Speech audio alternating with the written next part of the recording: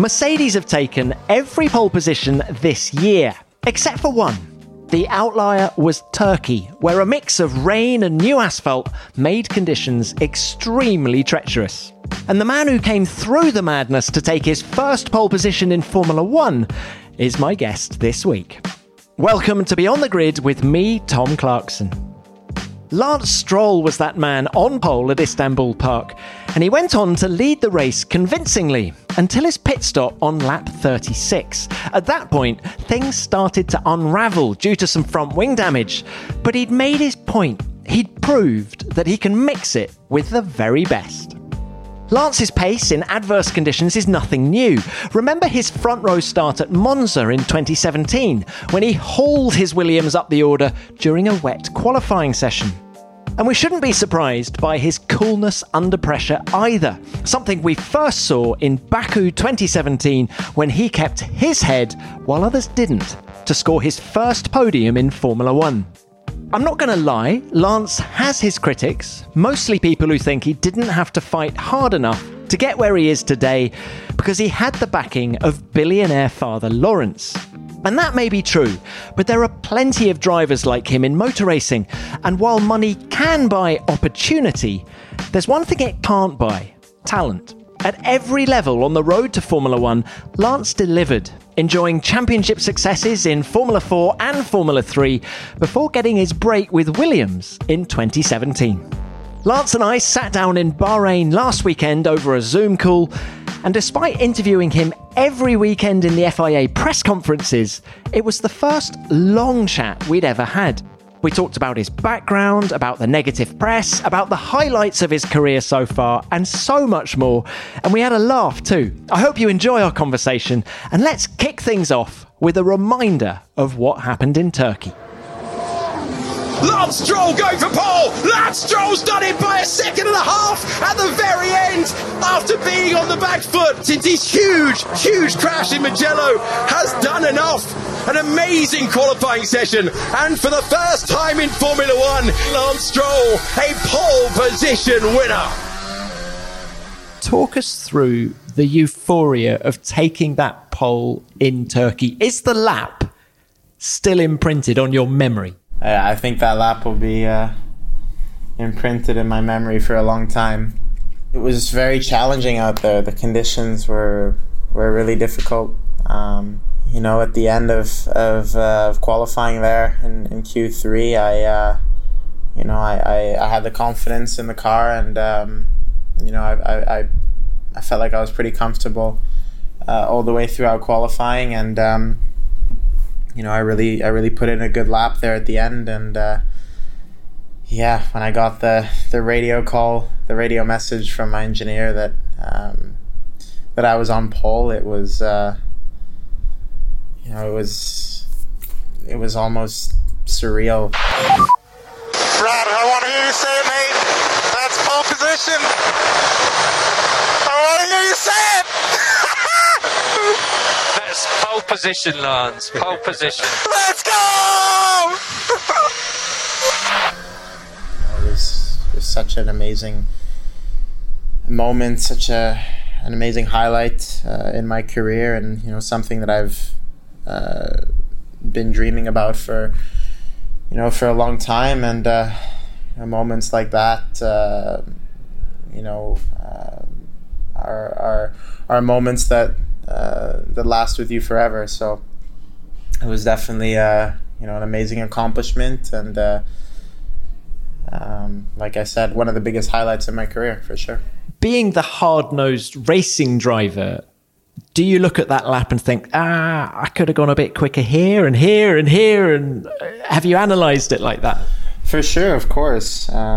There's always imperfection. There's always things in hindsight you look back on and think to yourself, I could have done that better, and I could have done that better. So for sure, I know it's impossible to be perfect, but that is what we strive for.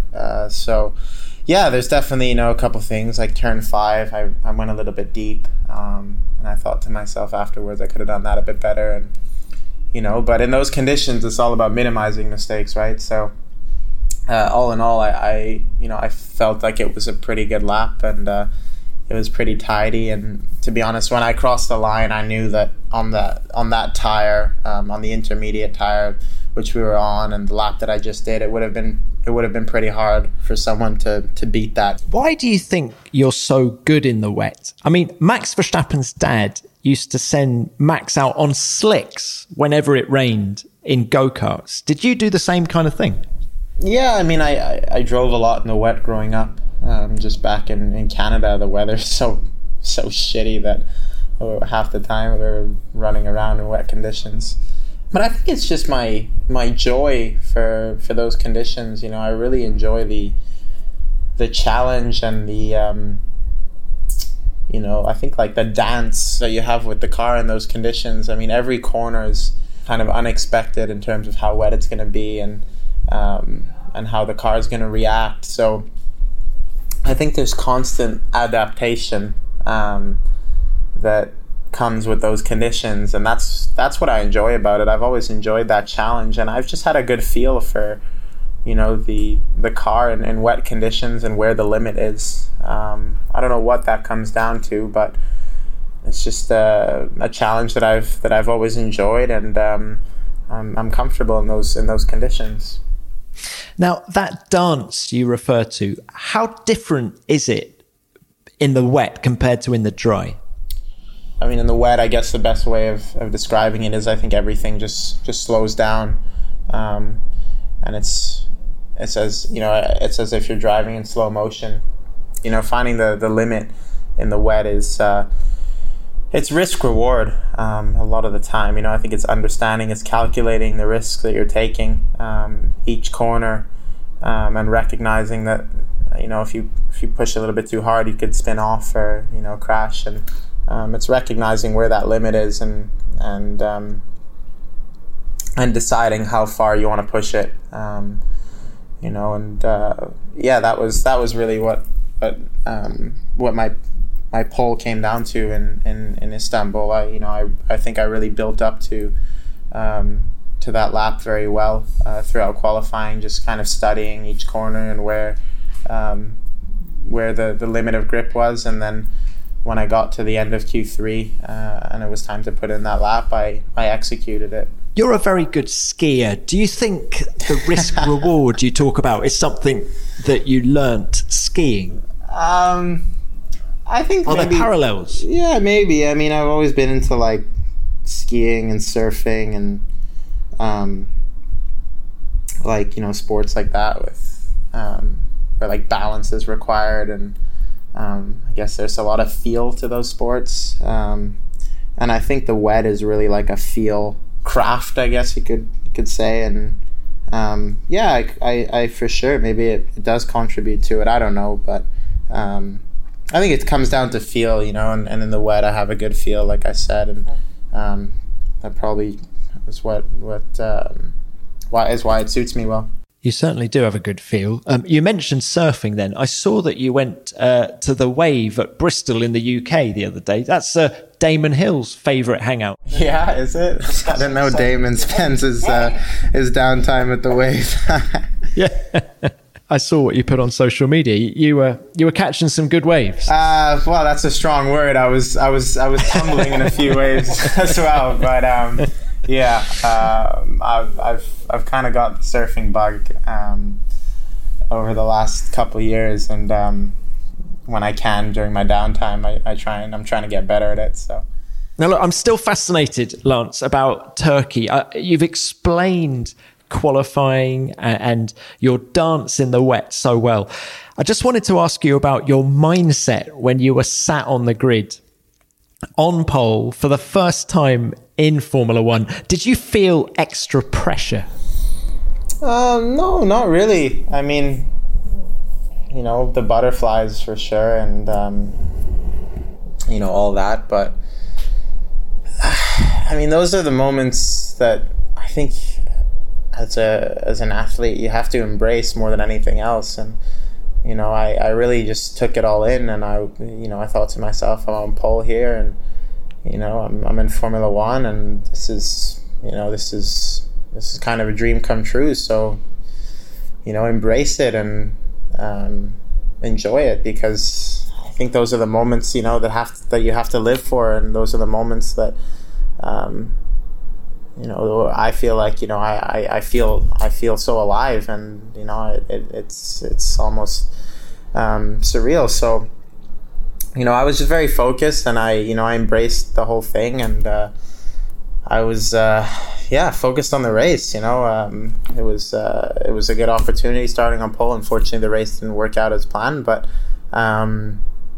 no, it was an amazing moment that I enjoyed very much, and the nerves and all that, you know, that come with it. Of course, you know, that's every race. I think, you know, from wherever position you start, you know, there's always nerves, there's always butterflies, but I think that's probably the biggest reason why I compete in the first place, is because it's an emotion, you know, a feeling that that I don't get anywhere else outside of Formula One, and you know, I live for that moment on the grid where my palms are a bit sweaty, my heart's pumping, and I look forward to that every race.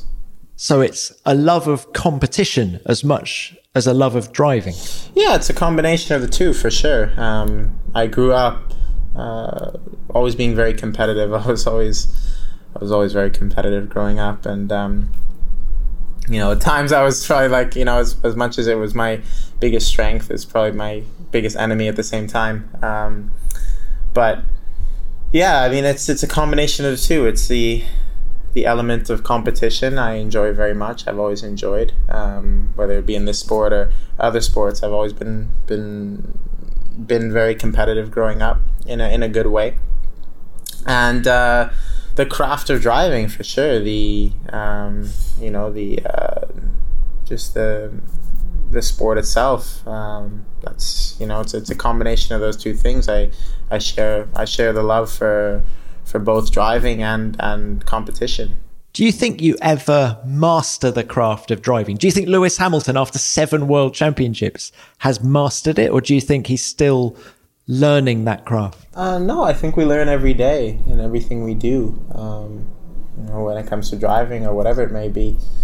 Like I said earlier, there's always areas, you know, that I look back on, or, you know, I'm sure Lewis does as well, even though he's a 7-time world champion, and, you know, his career is incredible, has been incredible. I'm sure there's still, you know, days he looks back and thinks, you know, could have done that better, but I guess that's why, that's the joy as well. That's the reason why we come back every year, come back every race, is to, you know, I do anyways, is to challenge myself. I love challenging myself, and I guess seeing how far my potential can go. I have an idea of, you know, where I want to get to, but then I'm sure when I get to that stage, I'm going to be chasing something else, and I'm going to be trying to, you know, build on my strengths and build on my weaknesses, you know, in 2 years' time when I get to that place. So it's a constant evolution, for sure.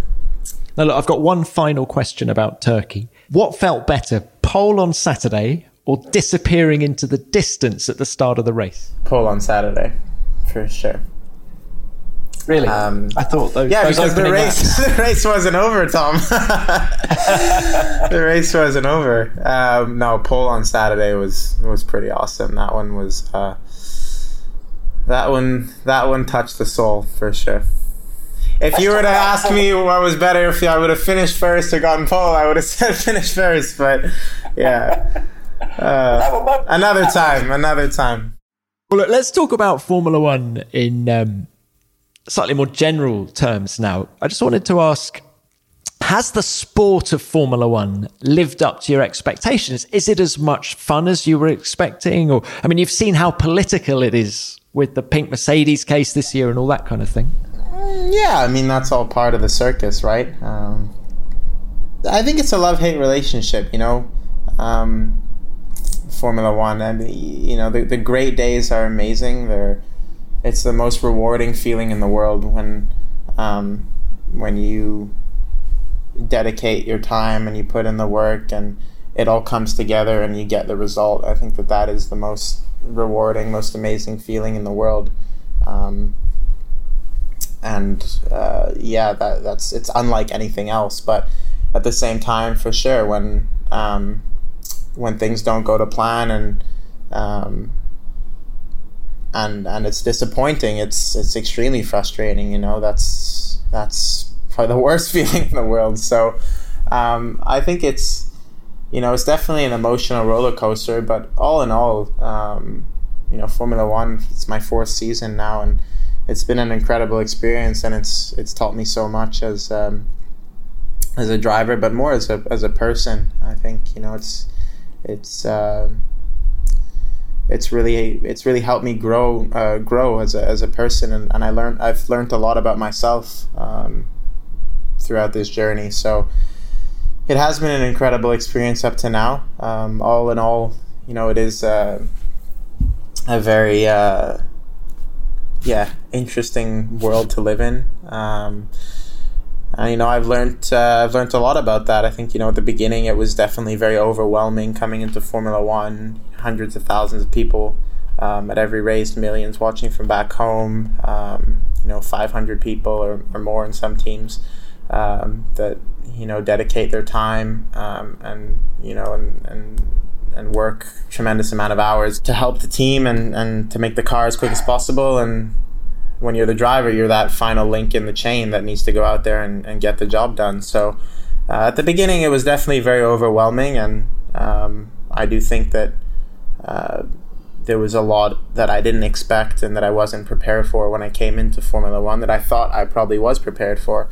Are you talking about driving, or are you talking about the circus? Yeah, on and off the track, the circus, the driving. I think the whole package. And I think over the last couple of years, I've adapted, and I've learned a lot about what I need to be competitive, and how I can manage Formula One, and at the beginning I definitely was very overwhelmed, and I think over time I've created my own little bubble of people that I listen to and that I trust, and that's helped me a lot progress as a driver and fit into this Formula One world.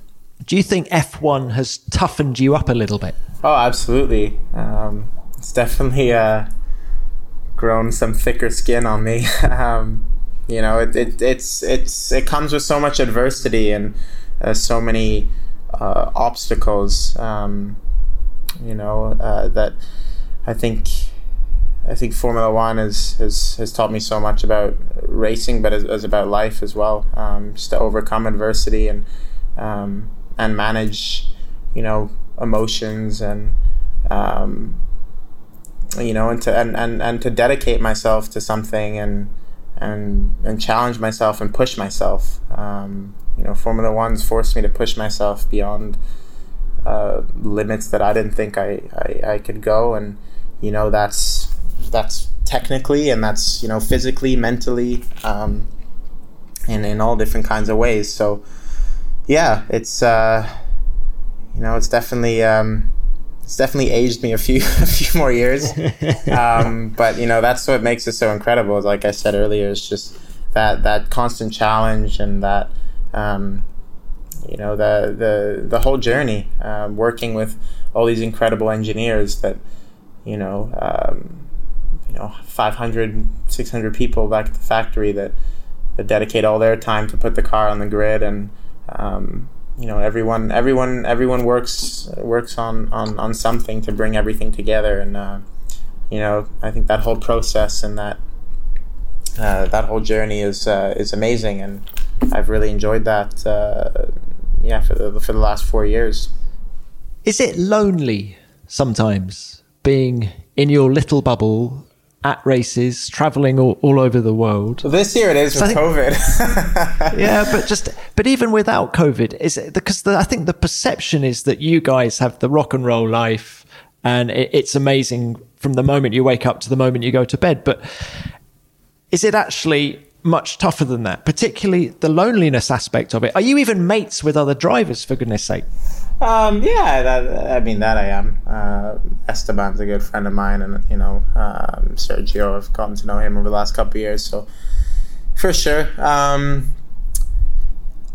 it's definitely more glamorous when you're on pole position or when you're standing on top of the podium than it is on a Thursday here in Bahrain. That's for sure. No, for sure. I mean, definitely people, I think the majority of people probably only see the tip of the iceberg and they see the good moments. But there's definitely a lot of underlying,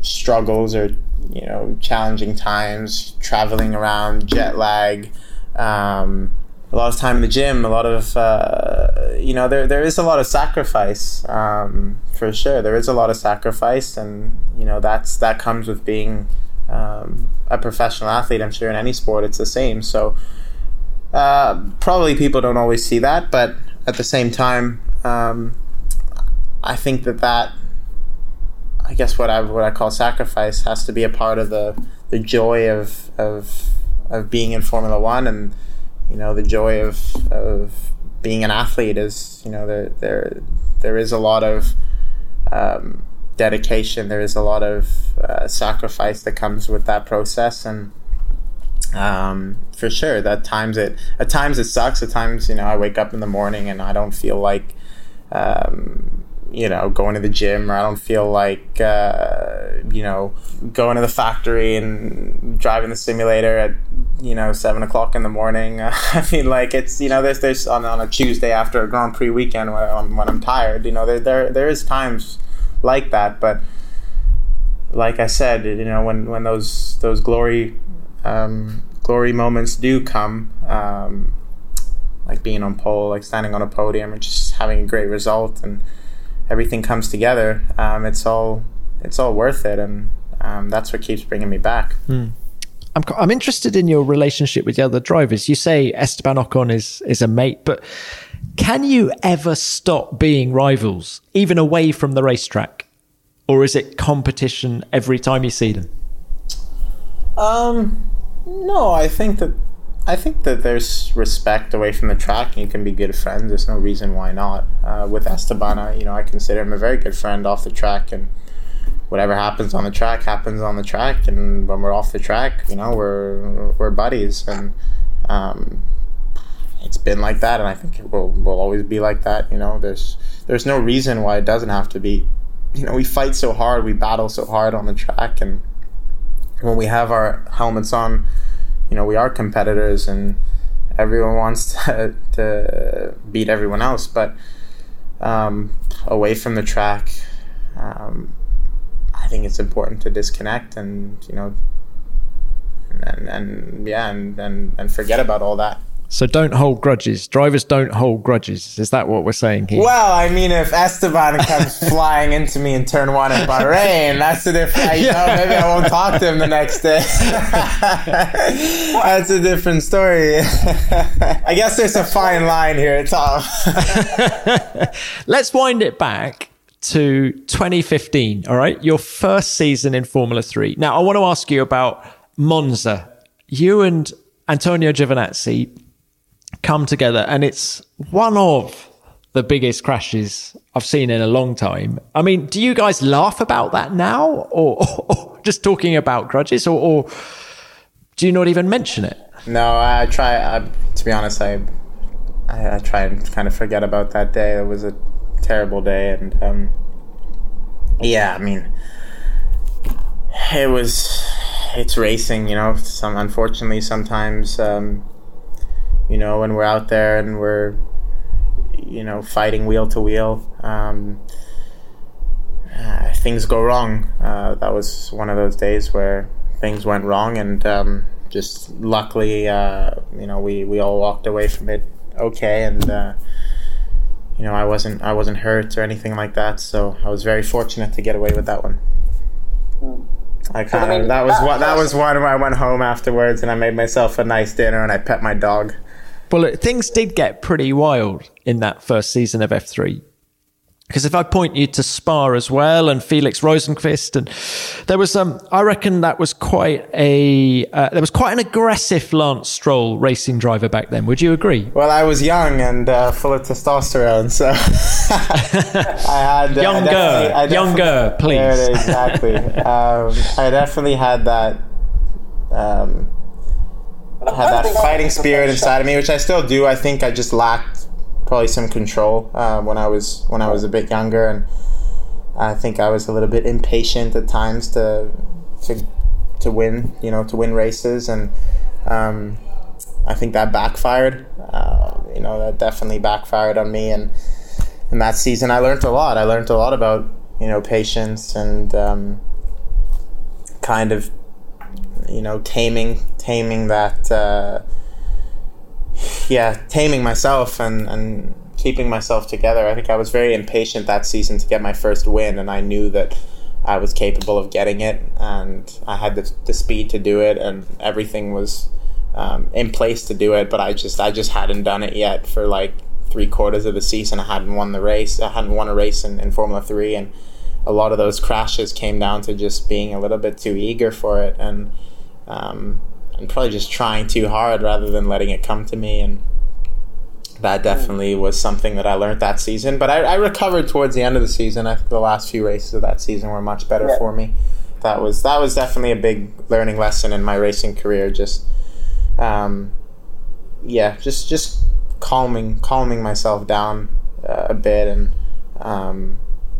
I think just having a bit more patience. In that season, I was a little bit impatient in many of the races, and I caused a lot of accidents because of that, for sure. Well, 2016, following year, you didn't stop winning. 14 wins out of 30 races. I had to learn my lesson the hard way. Well, and you did learn your lesson, didn't you? What was it like to ride that wave of success in 16? I was drinking a lot of champagne, so it was.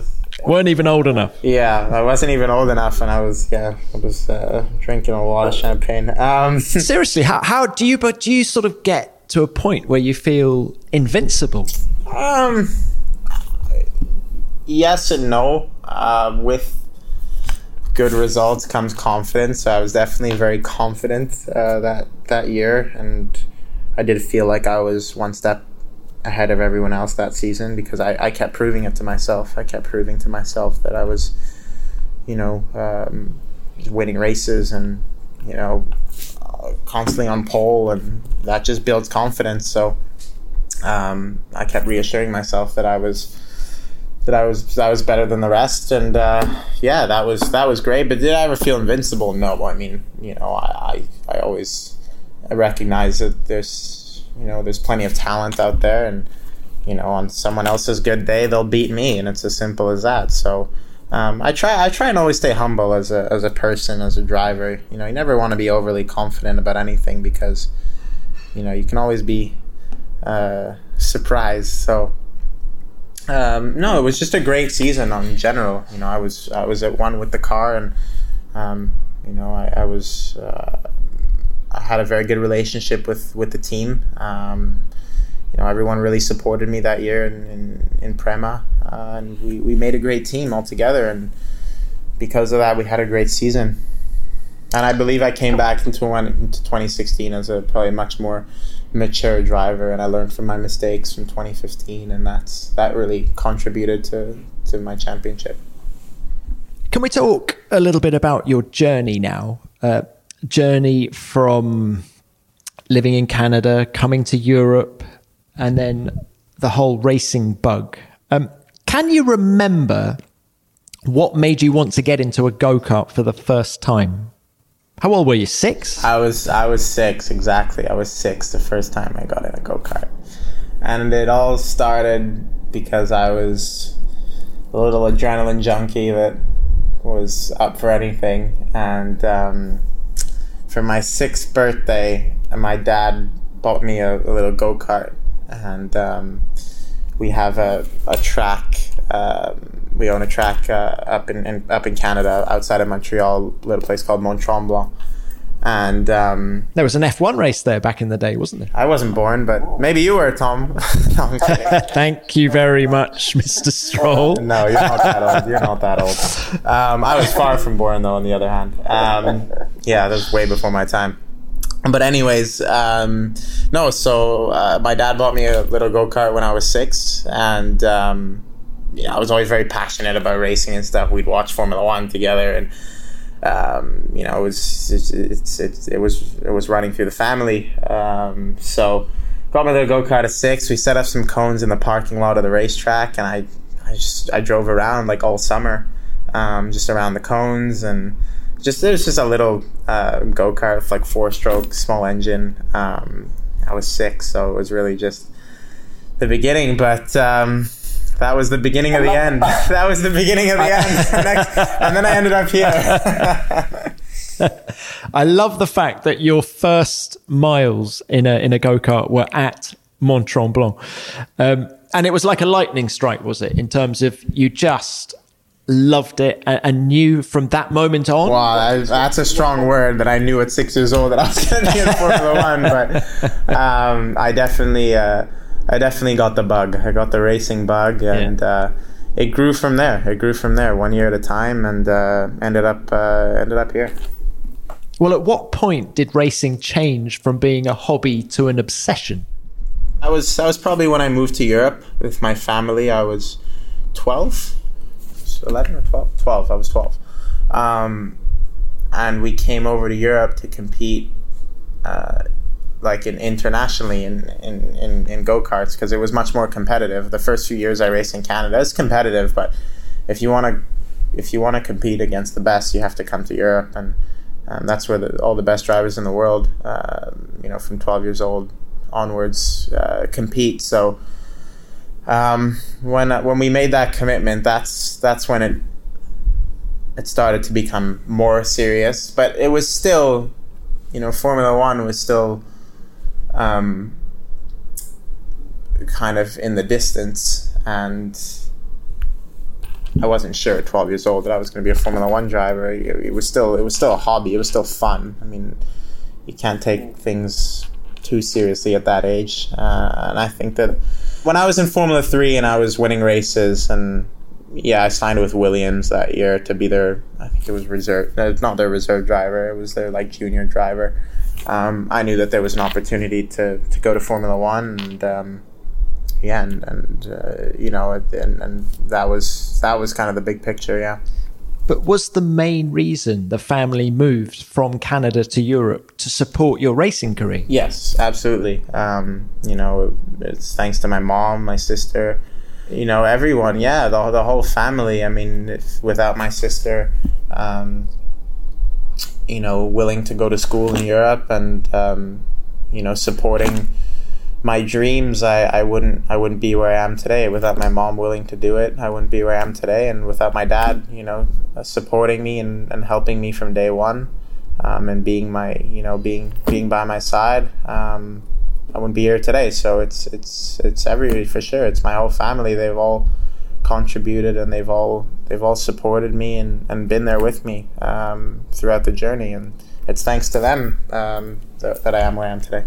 It's an incredible family commitment, isn't it? Now, there's the perception that you've had an easy ride getting here. Now, you're familiar with the stick people used to beat you, but what is your reaction to that? Because that story you've just told about the whole family moving to Europe, you know, that's commitment way beyond just Lance Stroll, isn't it? For sure. I mean, I love it. I fuel off of it. I think. What, the criticism? For sure. You know, if you don't fuel off the criticism, then you dwell on it, and it eats you up inside. So I think I've learned to kind of embrace it and use it as, like, you know, energy to prove people wrong. And I you know, I love that. I think that's it's powerful. You know, it's powerful to use it as fuel. And but I've always said to myself, I'll just do my talking on the track, and you know, it's always been like that since day one because of where I come from and my background. You know, there's a lot of people that I guess probably hope that I don't do so well, and they hope that I fail, and that's okay. You know, everyone is entitled to have their own opinion. So at the end of the day, I just do my talking on the track, and you know, I won those championships leading up to Formula 1, Formula 4, Formula 3. I won the Toyota Racing Series in New Zealand. Yeah, that's a decent Formula CV. 1, and in Formula 1, you know, I've been on the podium. I've, you know, been on pole, and I've had many good races. My consistency hasn't been the best. I'm aware of that. That's something that I'm still working on. In the last couple of years, I definitely think that my consistency can be better. And there was a year at Williams where I was in a pretty bad car, so that was a tough year for me. But you know, I've proved as well in Formula 1 that, you know,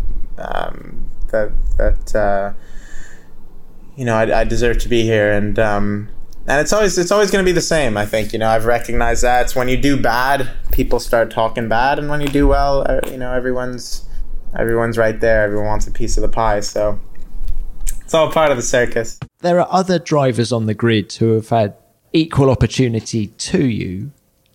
Do you think you get a rougher ride in the media than they do? I mean, maybe. To be honest, I try not to read too much of what's going on in the media. It's a lot of noise, and yeah, I mean, it's kind of a waste of my time, to be honest. So, you know, I don't know all the details to that question. I couldn't answer it for you.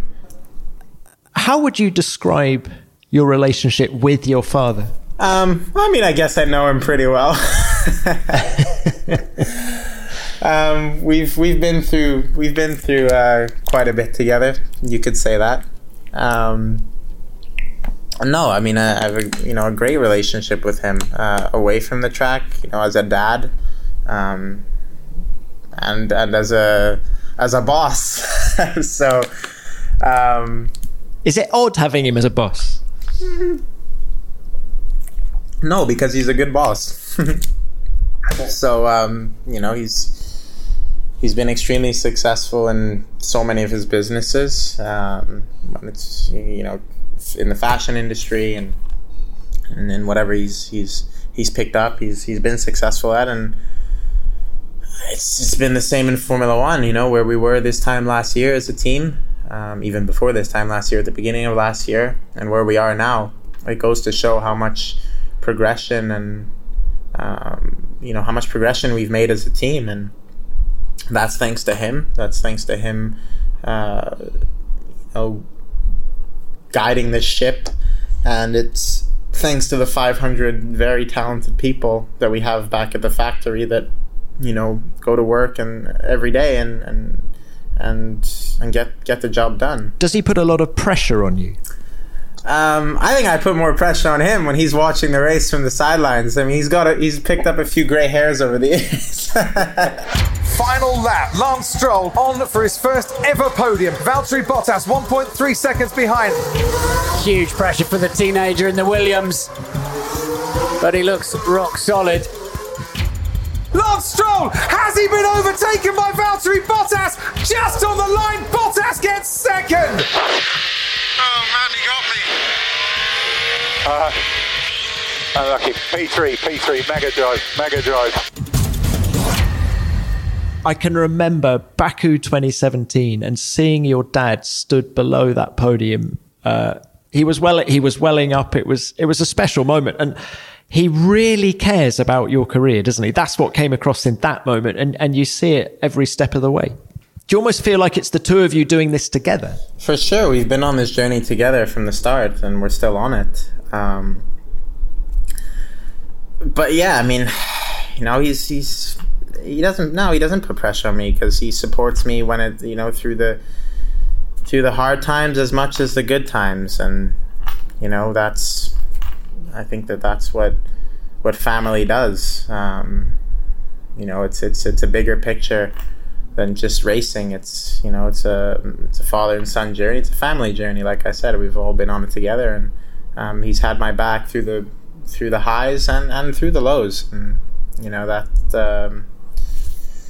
says it all. do you share any other hobbies away from racing? We get pretty competitive on the golf course sometimes. I give him a few strokes, but yeah, that's about it, I guess. What's your handicap? Oof, that's a tough question, Tom. Some days it's 100. Some days I play scratch. But on a good day, I like to think I'm around a 6-7. Yeah, when I'm playing well. That's proper. Like I said, that's a very loose handicap. Some days it's more like a 26, 27. So yeah, let's keep talking about racing. In fact, do you and Dad share a passion for is it the New York Giants and other sports away from F1? Yeah, we watch the Giants. We went to 2 Super Bowls where they both won when I was young. It was 2007 and then 2012. We've always been big fans, and we were both Super Bowls, so that was pretty cool. Yeah, that is very cool. Now look, that was you as a fan. I want to ask you about your fans. Did you know that your eyebrows have their own Twitter page? My eyebrows? Yes. No, clearly I haven't been spending enough time on Twitter. What's it called? I can't remember. Lance's brows with like a Z at the end. I've just got it scribbled down on a note in front of me here. Ask him about his eyebrows, which have got their own Twitter page. But look, what about your relationship with your fans? Well, I guess when it comes to my eyebrows, it's pretty good. Or bad, I don't know. You ought to trademark them. Damon Hill used to have his visor open, and there's a shot of his with his balaclava over his nose. Anyway, enough of your eyebrows. What about just your fans? When you go to Montreal, what kind of reception do you get? Fans are they waiting for you in the airport? Yeah, I mean, yeah, for sure. Not only Montreal, I think across the globe, it's amazing sometimes when we're in the middle of, I don't know, like Russia or Japan. I mean, Japan, it's amazing. The fans are incredible. But wherever we go, sometimes we're in the weirdest places, and I'll just like see like some Canadian flags, and I'll stop and start talking to the people, and like they're like, oh, we came all the way from Toronto or Montreal or Vancouver to, we're here, we go to every race. So like, it's just crazy. Like, there's people that they just love it. They love the excitement. They love the sport. And that's so great to see. That's what makes Formula One so amazing, is there's, fans all across the globe that even, they travel around the world and to support drivers' teams. And, it's really an electric, environment. It's amazing. It's incredible. And in Montreal, it definitely is the most special race of the season for me. It was a shame to see it didn't happen this year. I was really looking forward to it, and when I show up to the track, all the support, all the energy, it really is amazing. I remember when I scored my first point there, my first points. I finished 9th in 2017. The reaction of the crowd and the support. I think there was a video that my friend took. He was in the grandstand, and I overtook Fernando Alonso in that race to get my first points. And the reaction of the grandstand was incredible, and everyone was up on their feet, and hundreds of thousands of people, and that is touching. It's an honor to support my country and what I do, and to have the support, to have fans that are so into Formula One, and they really love the sport. Every year we go to Montreal, I think we all feel it. The fans really get into it. They love Formula One. They love the action, and that's what makes it so great. So I love going home, and the last couple of years I've even had my grandstand, the Lance Stroll grandstand in the hairpin, and everyone wears a Lance Stroll t-shirt, and that's been pretty cool to have that support. So there's definitely a lot of support back home, and you know, I love it. I really appreciate everyone being there and you know, supporting me. Let's end this by throwing it forward. 2021, Aston Martin, Sebastian Vettel. How does Lance Stroll look in green? Have you tried it on yet? My Aston Martin road car is going to look pretty good in green. I mean, it'll definitely look good in green. Green, pink, whatever it's going to be. I think as long as it's fast, you know. This year it's pink. I didn't like the pink at the beginning, but it's grown on me as the car's gotten better, as we've gotten more downforce on the car. I love the pink now. I mean, the rules are staying largely the same next year. Do you think this current car can still be improved a lot? I mean, what are your expectations for 2021, just from a results point of view? High expectations. You know, for sure, I think we can improve. There's definitely areas. I look at definitely aside from the car. You know, I think this year could have been much better for me. If I look back at Monza, I think you're sitting in 4th in the World Championship and with 57 points, and now I've had like 5 or 6 really bad races, and I've only scored 2 points since then, and I fell to like I think 10th or 11th in the World Championship. So that goes to show that there's definitely a lot more that I can achieve, you know, and that motivates me for next year. But you know, as a team and the whole car, I definitely think we can improve. I think we can progress on where we are this year. There's areas that we know the car is a little bit weak, and we're going to address some of that over the winter and come back stronger next year. And what about Vettel? What do you know of him? How well do you know him? Yeah, he's all right. He's a 4-time world champion. I guess he's half decent. No, he's an incredibly, like, you know, joking aside, he's an incredibly talented driver with, you know, a lot of experience, and I really look forward to working alongside him. I think he's going to be a great asset to the team, and it's going to be fun. Are you sad to see Sergio go? For sure. I mean, you know, Sergio's been a great teammate, and you know, we've had some fun over the last couple of years, being in the same team together, and you know, it's but that's Formula One, and you know, it's like that. I mean, teammates don't always hang around forever, I guess. So I wish him all the best in wherever life takes him from here. Well, look, final question then has to be, what's your favourite Bond car? What's my favourite Bond car? The old one that he drives in Casino Royale. He drives that like old one. Oh, I don't. It's a DB5. Goes and wins a big hand, jumps in the car, gets the girl, takes off. Favorite car. Favorite Aston Martin. He could be a racing driver, James Bond. Next year I'm going to be 0018. That's very good. Oh, Lance, it's been wonderful to chat. Thank you very much for your time. Thanks, Tom.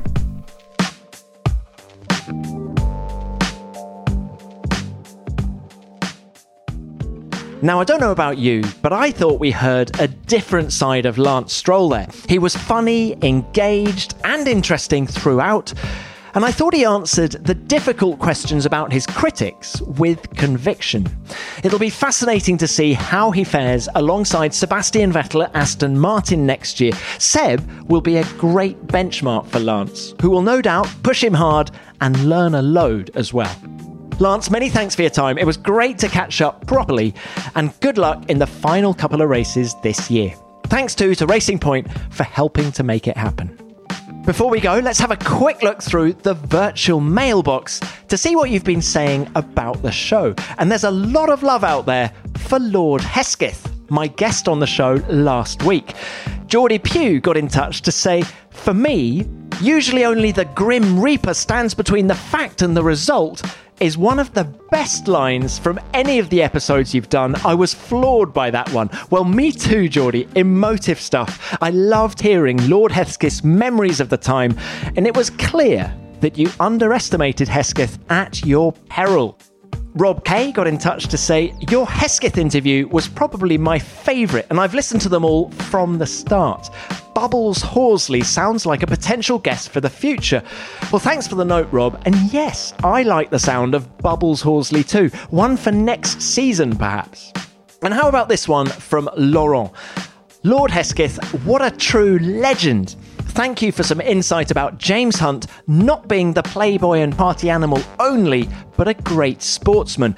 This episode was indeed a time machine. Thank you. Well, yes, Laurent. I thought his observation about James's hand-eye coordination was enlightening, to say the least. Well, that's all we've got time for this week, but as ever, we'll be back with another top guest next week. We have some fabulous conversations left before the winter break. And if I haven't had time to read out your message, I apologise, and please rest assured that I've read it, because I read them all.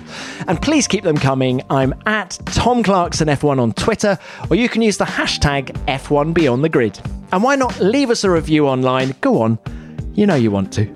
Thanks for listening. As ever, Beyond the Grid is produced by F1 in association with Audio Boom. Until next time, keep it flat out.